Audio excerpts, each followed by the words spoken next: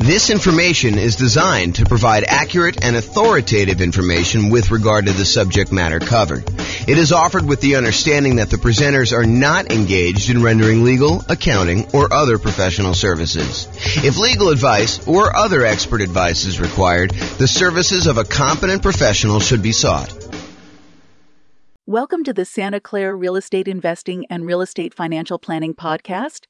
Learn all about investing in real estate in Santa Clara, California, with a combination of real estate financial planning and modeling with numbers specific to Santa Clara, plus syndicated, more generalized recordings of live and pre-recorded real estate investing classes, not all of them specific to Santa Clara. Be sure to stay tuned after the podcast for a message from our sponsors. Well, good morning and welcome, everyone. I am your host, James Orr, and today we're doing sort of the final class in a series of classes that we've done on financing options. Today is sort of the catch-all for all of the additional financing stuff that we haven't covered so far to date. So I'm going to jump right into it because we've got quite a bit to cover, and I want to make sure that we have time in case we have questions at the end. So historically, this is a chart from the 2022 National Association of Realtors profile of home buyers and home sellers. And this chart shows you what percentage of all the buyers used what type of loan. So of all the buyers, 62% of the buyers that purchased the property in 2022 from their survey used conventional financing. And we've done an entire class on conventional financing. In fact, we've done several classes on conventional financing. So if you have questions about that, that's not what we're covering today. This is the class on all the other types of loans. But 62% of them use conventional financing. 17% of all the buyers used FHA financing. And we've done a separate class on FHA financing. The 3.5% down option for being able to buy properties, single family homes, duplexes, triplexes, fourplexes, that's FHA. The VA loan, which is a nothing down loan program, which also allows you to buy single family homes, duplexes, triplexes, and fourplexes. That is the VA loan, and we've covered an entire class on VA loans. 5% of the buyers didn't know the type of loan that they got, which honestly is not that surprising. I was surprised that the larger percentage knew what type of loan they got. And then 5% got other. And so we are in that other area. The other area is all the other financing types that have not been covered, and we've covered some of those already. So here are the primary financing options, ones that we've covered before. The conventional financing, which there's the non-owner-occupant versions, putting 15%, getting PMI, or putting 20% or 25% down and buying a property that you do not need to move into. But then there's a whole set of conventional financing for house hackers and nomads that are buying properties as investors, really, but they're moving into the property as an owner-occupant, living there for a period of time, and then they're either renting out part of it, like to roommates, or they're buying a duplex, triplex, or fourplex, and they're renting out, a property that they're living in one of the units and renting out the other ones, like multifamily property, or I think I lost my train of thought there, or they're doing the low down strategies for the conventional financing, 3% down or 5% down. Okay, so that's conventional.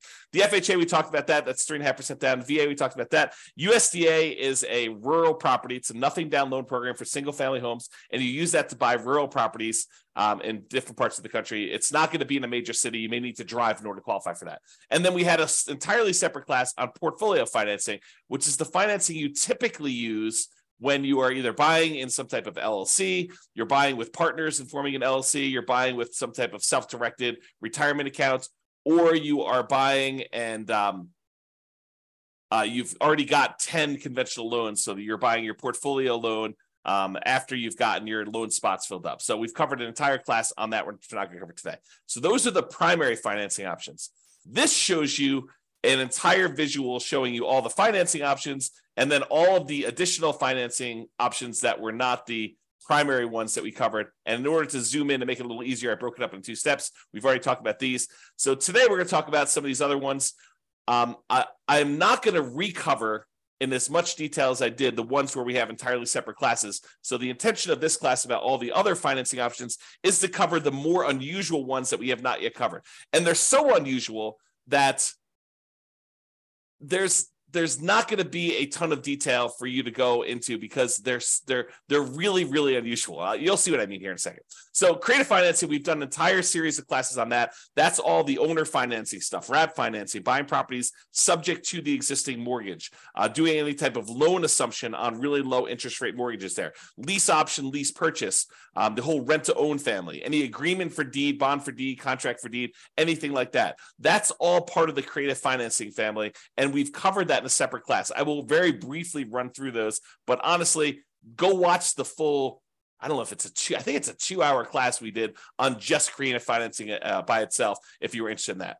Then we've got private money, which we covered when we did the private money and hard money class. The difference in my mind between private money and hard money is private money is someone who is not usually in the business of making a real estate loan. Someone like grandma or grandpa or Uncle Larry or Uncle Bob, the people that they know you, they trust you. They may have some money invested in something else like CDs, and they're looking to get a good return on their money. And you are a real estate investor and you're looking to borrow money in order to go buy a property, but they are not typically in the business of loaning money on real estate loans. That's private money in my mind. Hard money is someone who is in the business of loaning money, and they're going to make you a loan in order to buy real estate, something like a hard money lender who is advertising and seeking out investments like this. So we talked about that in detail. I even shared with you my private money presentation of like how to go raise private money if you're going to go do that. And hard money, you don't need to go raise private. You don't need to raise hard money. They are already doing that. That is their job, is that they're providing these hard money loans. And we've covered those in a separate class. So I'm not going to deal with a ton of detail on that today either. One thing that we haven't covered super recently, but I have an entire class on as well, is the home equity lines of credit. So using your HELOC, home equity line of credit, in order to borrow money in order to acquire additional properties or buy them outright. So for example, you own your own home, your primary residence free and clear, and you want to go buy a rental property. One could, if they were so inclined, actually do a HELOC on their primary residence, use all the money from that in order to buy the investment property free and clear. So basically, they're transferring a loan, they're putting a HELOC on their primary, and they're using that to buy the property outright. Or they could use that as a down payment in order to buy another property as well. So you don't need the whole amount of money, but you could use it and still be leveraged on the invested property. So we'll talk about HELOCs a little bit, although I do have a separate class on that as well. I do not have a separate class on life insurance, so we'll talk about that today. I do not have a separate class on buying properties cash, although I take that back, because yesterday I did a class on how much faster it was, in some cases, for you to actually pay cash for property. And I know that blows people's minds because it blew my mind yesterday when we went over the class. But basically, we showed that in some markets, it actually is faster for you to take all the extra time, that significant amount of extra time in order to buy a property all cash instead of buying properties with 5% down as a nomad and doing that strategy. So that was super interesting, I think, to see how significant that was in certain markets. So I do have a separate class on self-directed retirement accounts, but we'll cover that briefly today. And then I've like other classes we've done in the past on partnerships and how to structure them and all that stuff, not specifically on the financing part, although I probably will do a standalone one on that in the future too. But that is what we're planning on covering. So let's jump into some of the stuff, but realize that there is a lot of this that you already have in the terms of a full separate class on these. Okay. All right, so creative financing. Entire separate class on this, but here's the quick overview. Owner financing, it's when a seller owns a property free and clear, they do not have a mortgage on the property, and they act like the bank. You say to them, hey, I'd like to buy your property. They say, great, I'd like to sell you the property. I don't want to go get a traditional bank financing. They're like, that's okay. I'd like to get the income from the property. And you guys come to an agreement where you make them monthly payments, you negotiate the terms of the loan, you negotiate how long the loan will be. You negotiate what you need to qualify. In some cases, they'll ask you for your credit score. In some cases, they won't. Some cases, they'll want to see, proof of income. Some cases, they won't. So it's all negotiated there. The interest rate you negotiate with the seller is all negotiated. There's no set ones for that. It's not determined by a bank or anything like that. You get to negotiate it all. And so the seller will act like the bank, and they will accept monthly payments or yearly payments if you negotiate it that way, or quarterly payments, whatever you want to negotiate. And the seller will act like the bank to finance that property for you. That's owner financing. What if the seller has a loan on the property still? Well, you might be able to structure it as wrap financing then, where the seller is going to accept the payment for you. but they are going to pay part of the payment you give them on their underlying loan. They're going to wrap the financing that they have currently on the property, and they're going to give you a new loan around that. So let's say you're buying a $400,000 property, but they owe $200,000 on it with a loan that they already own. So you're going to take that $200,000 loan, you're going to leave it in place. The seller is going to collect payments on you making a payment for the full $400,000 purchase price minus whatever you decide to put up for down payment, whatever you negotiate. And then they are going to take part of the payment that you give to them, and they're going to pay that underlying $200,000 loan. That's wrap financing. Loan assumption is when you're going to formally go to the bank and you are going to formally assume, you're going to apply and take over full responsibility for a loan that the seller already has. So, for example, the seller, a couple of years ago got a really, really good FHA loan, and you come in and you want to buy that property from them. You can formally go to the lender that has that loan and tell them you would like to formally assume the FHA loan, and they will have you fill out some paperwork. They may have you pay a fee, and then you take over their FHA loan with their old interest rate, which is probably attractive compared to what you can get today. The tricky part about doing loan assumptions in today's market is, in a lot of cases, not every single case, but in a lot of cases, the seller has acquired a property where they got their loan a few years ago, and the property values have gone up very rapidly since then. So they may have some equity that you may need to negotiate in some form or pay them in order to be able to formally assume their loan. Okay, so that's loan assumption. That's part of the creative financing. Then there's the whole rent to own, lease option, lease purchase family, which is you go to a seller. You go to usually to a landlord who's renting the property, although it can be to a seller, and you go to them and you say, look, I realize you're renting this property. I would like to rent it from you, but I would also like to be able to buy it from you. They're like, that sounds good. Why don't we go ahead and do this? We will structure a lease agreement, and I'll give you an option agreement to be able to buy the property. And so now you have a lease agreement in place with also, in addition, an option agreement in order to be able to buy the property for a certain price at a certain date in the future with certain terms. And so basically you structure this. That's a lease with an option. Or you guys can come to an agreement, have the attorney say to you, hey, look, why don't we do this as a lease purchase? We'll have a lease agreement in place, and we'll have a purchase contract that's good for a year or 2 years or whatever it is. And so now you have a lease with a purchase contract, which is a lease purchase. So that's the whole rent to own, lease option, lease purchase family, if you want to structure it that way. Then there's the whole agreement for deed, bond for deed, contract for deed, installment land contract. You could think of this almost like your car financing, where you don't technically own your car until you've made all the payments as agreed. That's this version for house. You have an agreement with the seller that says if you make payments over a certain agreed upon period of time and you pay off the full amount of the property, at the end of it, they will then give you a deed for the property. It's different from owner financing. That owner financing, you have a deed that you get immediately, but then there's usually either a mortgage or deed of trust that says if you don't pay, then the deed can be pulled back. You can have a foreclosure and the deed can be pulled back to the seller. So with an agreement for deed, the seller holds the deed until the very end. So some type of either installment land contract, agreement for deed, bond for deed, contract for deed. And then the last one is subject to. So the seller has a loan on the property and they agree to deed you ownership of the property, and you agree to start making payments on their underlying loan. That's subject to. Okay, so that's the whole creative financing family. Go watch the 2-hour version of that class for a lot more detail on that. But that is one of the other financing options that we have not talked about. Well, I guess we've talked about it in a separate class. All right, let's now talk about some private financing.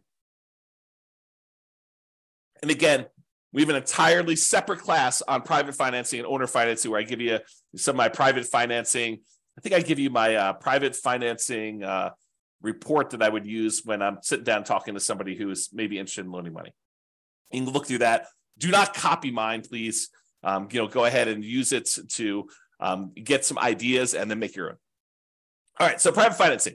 We don't usually use private financing for nomads or house hackers. This is usually, like investment properties that you're not moving into, although you could, I guess, in some really rare cases, get grandma to loan you money in order to do a nomad property, but it's highly unusual. Most cases, we're actually using some type of conventional long-term financing on those.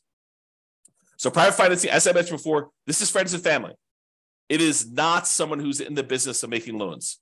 So to go to somebody and say, do you know somebody who's doing private financing? That's not how you do this. What you're really asking them is, do you know someone who's a hard money lender? If you want to do private financing, you got to go talk to them individually. At Thanksgiving dinner, you tell grandma what you're doing. She's like, I got this money sitting in the CD. Why don't we do something together? You can say, that sounds like a great idea, grandma. Let's work together. And you can loan me the money. That's private financing. Or you're at work and you're telling your buddy at work, hey, I'm doing these fix and flips and, I'm borrowing money from this guy and he's charging me 15%. And the guy's like, hey, 15%, that sounds really good. I said, yeah. He's like, hey, I'd be willing to do it for 12% or 10% or 8% or 7%. And so you end up talking to your buddy at work and your buddy at work's got some money that they want to get a return on. And you guys work together to structure that, usually with the help of an attorney, structuring the paperwork for the first time or two. Okay. So private financing, more flexible than banks and can be much faster to close. The relationship is really important. It's actually critical in this case. It still requires a good financial statement because grandma's going to want to know that you're solvent, right? She's probably not going to take a risk if, you're not paying your other bills. She may, but probably not. And then it's typically, the range that you're able to negotiate is completely up to you, what you and grandma or someone else decide. But I would say it's typically in the 4 to 8% range right now. Can be a little bit higher, can be a little bit lower, depending on your relationship with the person and what they want and need. Okay, so that's private financing. Hard money, entirely separate class on this. Don't usually use this for nomads or house hackers because the hard money lenders are not usually willing to make consumer loans where you are moving into the property. They usually only want to make commercial loans where you are not moving into the property. So they'll do loans like stuff on fix and flips, or if you're doing some type of like BRRRR strategy where you're buying a property, you're rehabbing it, you're getting it rented out, and then you're refinancing it at this point, probably a year later. That's the new rule for doing BRRRR. So you're probably doing that and you're using a hard money lender for that kind of 12-month period in order to do it. So typically for a fix and flip or fix up refi strategy, the BRRRR strategy, it's often shorter term loans. If you're doing a quick fix and flip, sometimes it's as short as 3 months.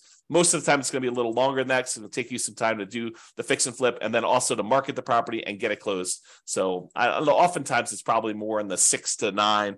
And then if you're doing the BRRRR strategy, it's going to probably need to be 12 months at this point in order to get you your kind of like money out financing thing where you actually get and replace the hard money loan.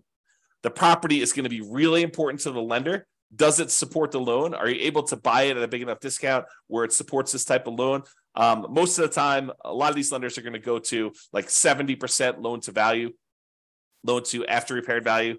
And so you're able to buy a property at a big enough discount. A lot of times you'll be able to do this as a nothing down loan program.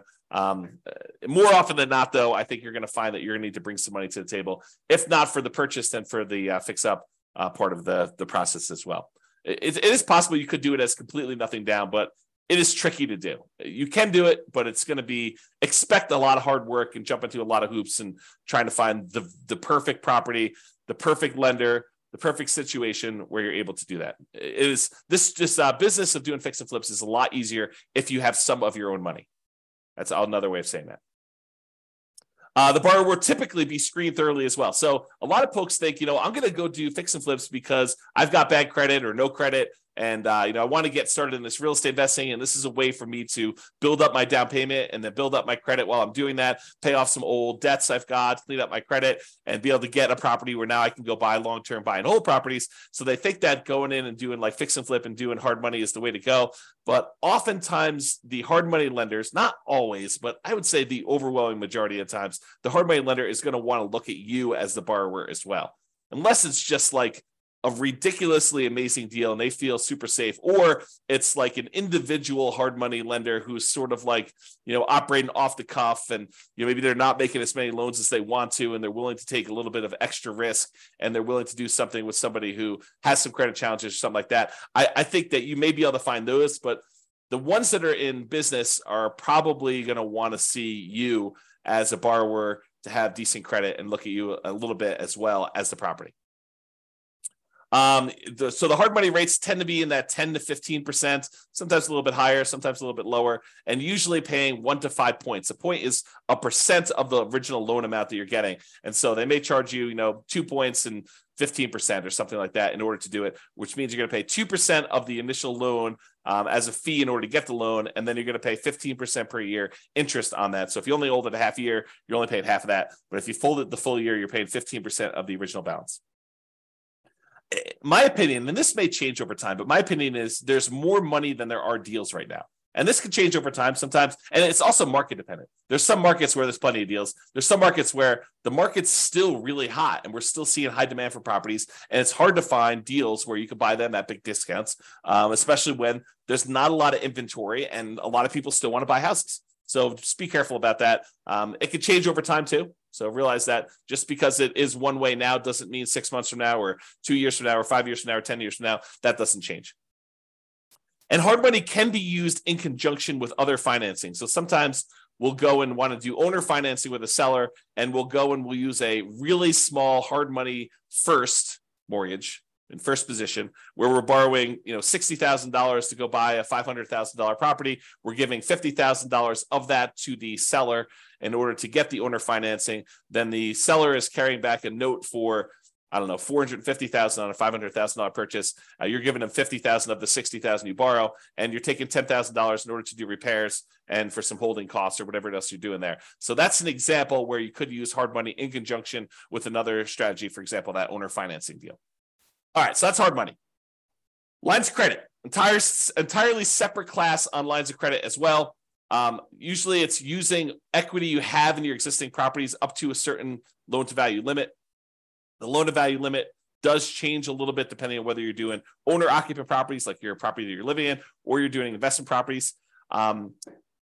I would say it's more common to have these on owner-occupant properties you live in, than to do them on investment properties, although you can find banks occasionally who are willing to do these on investment properties.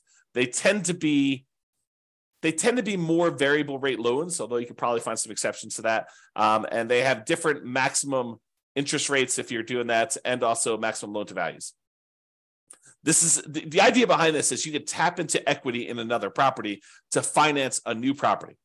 The thing you need to be careful of when you're thinking about lines of credit is that make sure that the money you're pulling out of the HELOC, that the new property you're buying supports the payment on that as well. Otherwise, you've got this payment on your HELOC, and you may have used that money as a down payment, as an example, and then the property needs to support and get a big enough return, and it's going to be like what you would look at normally as your cash on cash return on investment, because normally it's thinking you're using that down payment, you've got that as money out there. So now your cash on cash return on investment needs to be enough to pay the payments on that HELOC that you got. And depending on what market you're in and what interest rates are in the property you're buying, that sometimes is hard to do. In some markets, it's easy to do, but in some markets, it's really difficult to do. So another little warning about HELOCs is, in some cases, these HELOCs can be closed early in times of tight lending periods. So if we see some type of financial crisis, it's not unheard of to have the bank call you up and tell you, hey, look, we're closing down your line of credit. Maybe they're telling you we want to see, depending on what your agreement actually with them says, but maybe they want you to pay off the amount that you owe in a certain period of time. Maybe they'll convert that to a fixed period loan, but they won't let you borrow anymore. So realize that there are times when the lender's appetite for these can change, usually with some type of financial crisis, like 2008, 2009, that sort of stuff, where now the lenders are no longer willing to have these home equity lines of credit out there and available to you in case you want to use them. So if you think this is going to be a strategy you could use universally, that may not be the best plan. If you think, hey, look, my plan is to go buy all these properties and have HELOCs on all of them, and then to use these HELOCs in order to acquire properties, that may work great until they close down all the HELOCs. And then you'd have to change your strategy. So just realize that can happen, kind of thinking ahead when you do your strategy. All right, life insurance. So I'm not an expert on life insurance, and there's not a separate class on this. So I'm going to try to cover it as well as I can, but realize that you want to go talk to, if you have a life insurance policy already, you want to go talk to your existing rep who can actually walk you through this. And if you're thinking about doing this, you should really study this. And there's a lot of, how can I describe this? There's a lot of information out there about life insurance that is designed to be persuasive to sell you life insurance, but is worded oddly. So there's a period of time a few years ago now, probably 3 or 4 years ago, where me and a couple friends were really digging into this life insurance idea. They talk about like the infinite banking stuff and everything like that. So there's a period of time where I was doing a ton of reading and a ton of study this. And one of the things I came away with is the way that some people were wording their description of life insurance and how it gets used, while it was technically correct, it was, in my opinion, misleading. It was worded in such a way that you could interpret it in a true way, but you could also say, that's not exactly what's going on there.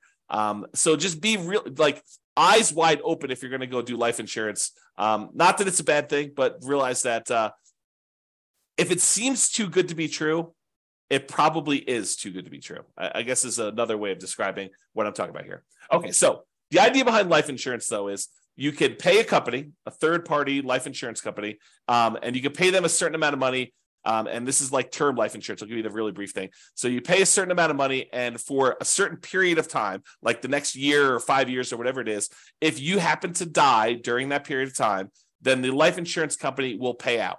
So, for example, maybe you pay in, I don't know what the numbers are, but let's say you pay in $1,000 a year for the next 5 years. And if you die at any point during the next 5 years, they will pay out, $1 million. I don't know if those are the exact numbers, but the idea is you pay in a certain amount of money and they pay you out a certain amount of money if you happen to die during that period. And there are usually some exceptions, like, if you die in within the first 3 months of the policy and it was, by your own doing or something like that, then they may not pay out. So there's usually some type of carve out for this type of stuff. So for life insurance.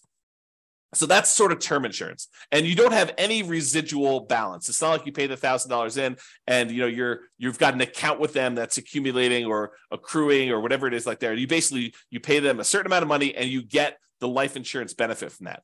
But there are all sorts of variations, and they go by a whole bunch of different names. There's a wide range of all this stuff. But basically, you can choose to pay in a larger amount to the life insurance company. And they will then invest that money and they will earn a return. And then they will have your balance with them actually grow. And so part of the money is going to pay a life insurance premium so that if you do die, there is a big payout.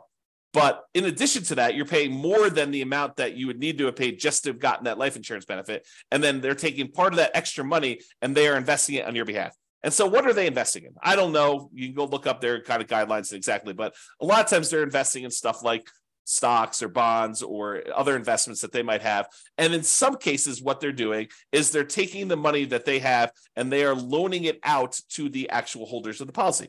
So for the example, so over the last 10 years, let's say you've been putting money in this life insurance kind of policy that you've got there. And over that time period, you've grown a balance with them where you have $100,000 sort of like accrued with them internally in your account.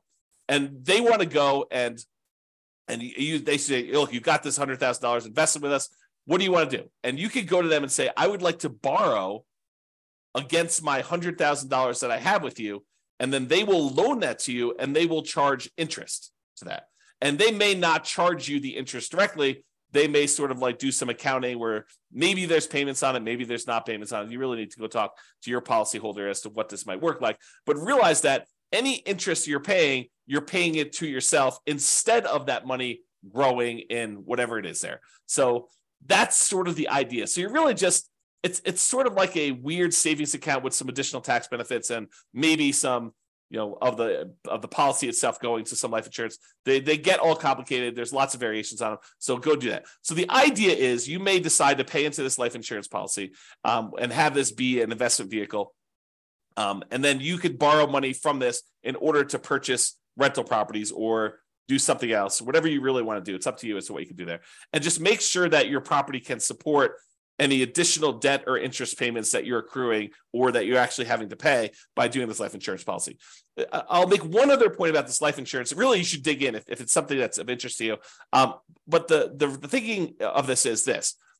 If you're going to go hire a third-party company in order to take this money and invest it on your behalf, they're going to go buy stocks or bonds or whatever they're going to do. Realize that they're not usually giving you the exact return that they're earning. And they may charge you some type of admin fee, or they may say, we will, you'll get 80% of it, or you'll get something. So really, they can structure it lots of different ways, but they're having to profit to run their whole organization from the money that you have invested with them. So it's not like you just take the money and you invest it directly and you get to keep 100%. They're usually taking the money and they're investing it and they're charging you some type of fee in order to do that. Okay, that's enough being said about life insurance. Let's move on. I was talking about self-directed retirement accounts. And there's an entire separate class on this. So like, for example, if you have a self-directed IRA or a self-directed 401k, that is, you have an account, an IRA or 401k, and instead of having it with Fidelity or Vanguard or whatever it is like that, where you're investing in stocks or bonds or whatever other types of securities that they may sell, you could decide, instead of having the account with them, you could go meet with an attorney or a specialist who does this for you and create a self-directed version of that where you have control over the money and what you invest in. And when you do that, there are lots of limitations and rules about what you can and can't do, but you could then use that money in order to go buy things other than stocks or bonds. You could go buy things like gold, or you could go buy things like real estate, or in some cases, probably some other type of investments. There are restrictions. There are a lot of rules about this. Go watch the class on a lot of details on that. And also, there are rules about what you can do for the investment you're buying. So there are limitations on, if you go buy the property, you doing work on that property if it is your self-directed retirement account. So just be careful about buying a property thinking that you're going to do the rehab on it and then you're going to be able to sell this property. There are restrictions on that. And so you may need to work with someone else or hire someone else to do those jobs if you're going to do it. Now, if you go use this self-directed retirement account and you want to use it as a down payment to get a loan in order to do a purchase of property, most lenders are going to insist on doing a non-recourse loan because they can't go after your IRA or your 401k, your self-directed stuff, if you're getting a mortgage with the property owned by a self-directed retirement account. So if you think, I'm going to take this money and I'm going to go get a rental property, you're not going to probably be able to put 20% down. If you're going to get a non-recourse loan, usually as a portfolio loan with a portfolio lender, they're usually going to require at least 35% down as a non-recourse loan. And because they're using some type of, debt service coverage ratio in order to make sure that the property is going to be supporting itself, they may require more than 35% down. And it's been my experience with clients that have used these before is that sometimes you don't find this out until really late in the game, like a week before closing, when you've done a lot of stuff and you don't want to drop out of the contract. Then they tell you, look, I know we originally talked about 35%, but after we've looked at the whole situation and the property and everything, we're going to now require 45% down or 52% down or whatever it is that they tell you in order to be able to get that loan. So be prepared. You heard it here first, that these 35% numbers are not like the set in stone number that you have to do for a lot of lenders. Okay. When you get these type of non-recourse loans, if you're getting like 30-year financing, in most cases, those are going to be some type of adjustable rate mortgage. They're going to be variable. And if you do a 15-year amortization, in some cases, you may be able to find ones where they have fixed rate financing on those. But the problem with 15% or 15-year fixed rate financing is a lot of times the payment on those is so much larger that your cash flow is going to be really ugly. It's going to have negative cash flow in a lot of cases when you do this. Now, there's sort of like this weird, I don't know if it's a trick, but some lenders consider you funding an LLC from your self-directed IRA or self-directed 401k as different than the self-directed IRA or self-directed 401k being the owner of the property and investing directly. So, for example, you have a buddy who also is interested in investing in rental property. You guys decide to form an LLC together. And you guys get together and your self-directed IRA is going to be the one that wants to fund the deal. So the self-directed IRA takes let's call it a 50% ownership interest, could be whatever you decide, but it takes half ownership interest in the property in exchange for providing, in this case, let's call it 20% down. And then your partner, your other investor buddy, is going to be the operating person in the agreement. They're going to go find the property. They're going to do all the work on the property. They're going to manage the property. They're going to do all that in exchange for their half of the deal. You guys are going to go out and buy a property. And for some reason, a lot of these portfolio lenders, when you're going to go form an LLC that has the self-directed IRA just being the funding partner in the LLC, they see that as different than your IRA owning the property directly. And there's probably some good reasons why, right?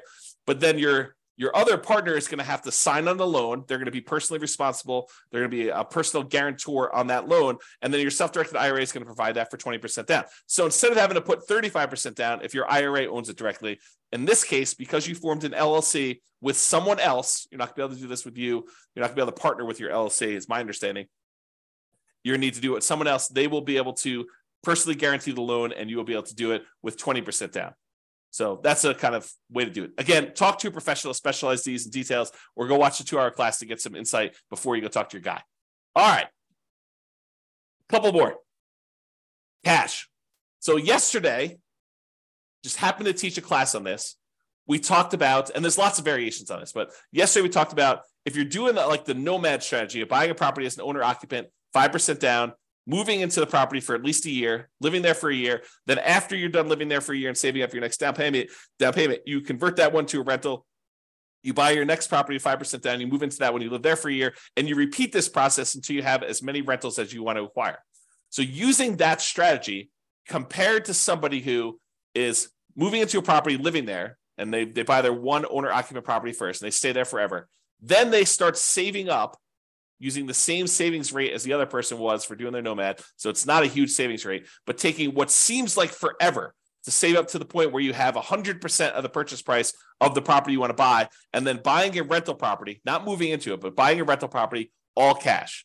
Then you take all the savings you have from your regular job and any positive cash flow you have from this free and clear rental property. You use that to save up and buy another free and clear property with that thing. It turns out that in some markets, that is actually faster, saving up and paying all cash for properties, than doing the nomad strategy of buying 5% down properties and acquiring that way. It depends on the market. With our current interest rates, current prices, current rents. Okay, so that's what we found out. So if you're like, who is buying properties all cash? In some cases, it's actually faster for you to be financially independent, for you to do the cash strategy versus doing financing. And I'm sure in the future, I will also do comparisons doing, 20% down versus paying all cash, and 25% down versus paying all cash, and maybe even 50% down, like 50 instead of doing all cash. Like I'll go do all those strategies and I will show you how, and sometimes it's more effective, faster to do it other ways. And then I also yesterday looked at risk, which one is more risky. Turns out when you do financing, it is riskier. And then also how that impacts your net worth. And in a lot of cases, doing the ones where you finance properties gives you a higher net worth, although a lot of times you become financially independent where the income from your properties and your other investments actually exceeds your personal expenses faster by doing the all cash strategy. So you have conflicting goals. If you really want highest net worth, maybe you still do financing. If you want to be financially independent fastest, maybe you do the cash strategy. So it's really interesting how that varies depending on market to market. Go watch the class. I think I posted it to the website yesterday, or it'll eventually be on the podcast too. So, okay. So taking with cash, sometimes taking the significant extra time to save up to pay all cash for properties can still be a very reasonable strategy in some real estate markets. So you may think to yourself, it's going to take me whatever it is, 15 years to be able to save up to buy one property for all cash. But once you get there, maybe that is a third of the amount you need in order to be financially independent. And then you could buy your next property a lot faster because the savings you have from your job and all the cash flow you've got from that free and clear property mean that you could buy your next property in a third of the time or half of the time or whatever it is. And then when you've got two free and clear properties, the amount of time it takes to buy your third property is like almost zero, right? Because you've got all this money, not zero, but it gets really, really fast as you get more and more of these. Versus buying a property where you have very little cash flow, and then you buy another property that has very little cash flow. You still have very little cash flow, even though you have two properties. Okay. And as an aside, there are versions of this strategy where you buy a whole bunch of these relatively small cash flowing properties, more than you need. Like let's say you buy 10, and then you let the equity in the properties grow up so that you can then sell off half of them or a third of them and pay off the remaining ones to get to the point where it's free and clear. And that may be the fastest strategy of all. We have to go look at that and model that and see. And I've done some modeling on it, and you can go look on the website to see it. So if you want to see some of these variations, how they compare, you can go to the realestatefinancialplanner.com/model and look up a lot of these modelings for like 305 US cities. Okay, so that's cash. Partners. Now that we've covered like all the conventional primary strategies, conventional FHA, VA, USDA, portfolio loans, we've covered all the creative stuff, covered the private money, hard money, portfolio loans, HELOCs, like we covered all these different things. Now it's time to talk about partners, because partners is really you relying on someone else to use one of these other strategies. Right? I mean, they're going to get the money from somewhere. Either they've got cash, or they're going to go get a private money loan, or they're going to go get a hard money loan, or they're going to get a portfolio loan, or they're going to use a HELOC on their own property, or they're going to use their life insurance or their self-directed retirement account or whatever. And so the idea is that partners is really just meaning you're not the one getting the loan. You may go find the deal. You may decide you're going to be the one managing the deal. You're going to go do all the work and the heavy lifting, and your partner's going to come in and they're going to use their HELOC or their life insurance, or they've got a private money grandma who's going to loan them the money, or, they're going to go qualify for the hard money loan, or they're going to, or maybe you're the one that's coming in as a partner and you're doing creative financing deals and you need someone to come in with some cash. Like, there's all sorts of variations on this, but realize that it's really all the stuff we've already covered. It's not something new, okay? And just be careful if you do partners. If you sign on the loan with your partner, this typically does count as a loan spot for everyone that signs. So if you go decide, hey, look, we're going to do this partnership, and the partner's the one primarily qualifying, and the lender, for whatever reason, says, hey, why don't you go sign on the loan as well? That does count as a loan spot for you. So if you're concerned about hitting your 10 loan spots before you have to go to portfolio financing, you want to be sure that you're not going to be one of the ones signing for that loan. And it may mean that you need to structure it slightly differently. So talk to your attorney and your lender to make sure that you got that structured right. Okay? So in conclusion, you're much more likely, as I showed you at the very beginning, to utilize one of the primary financing options when buying rentals. So it's conventional financing, FHA, VA, USDA, and then other.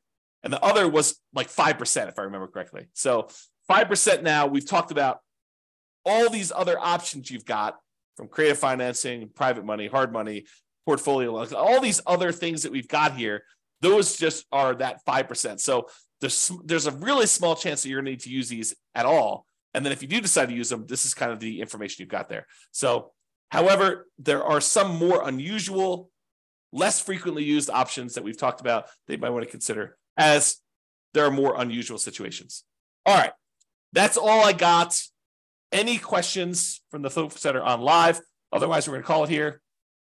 Hope you enjoyed the kind of series on financing. Go dig into the other classes if you want details on those. Any final questions?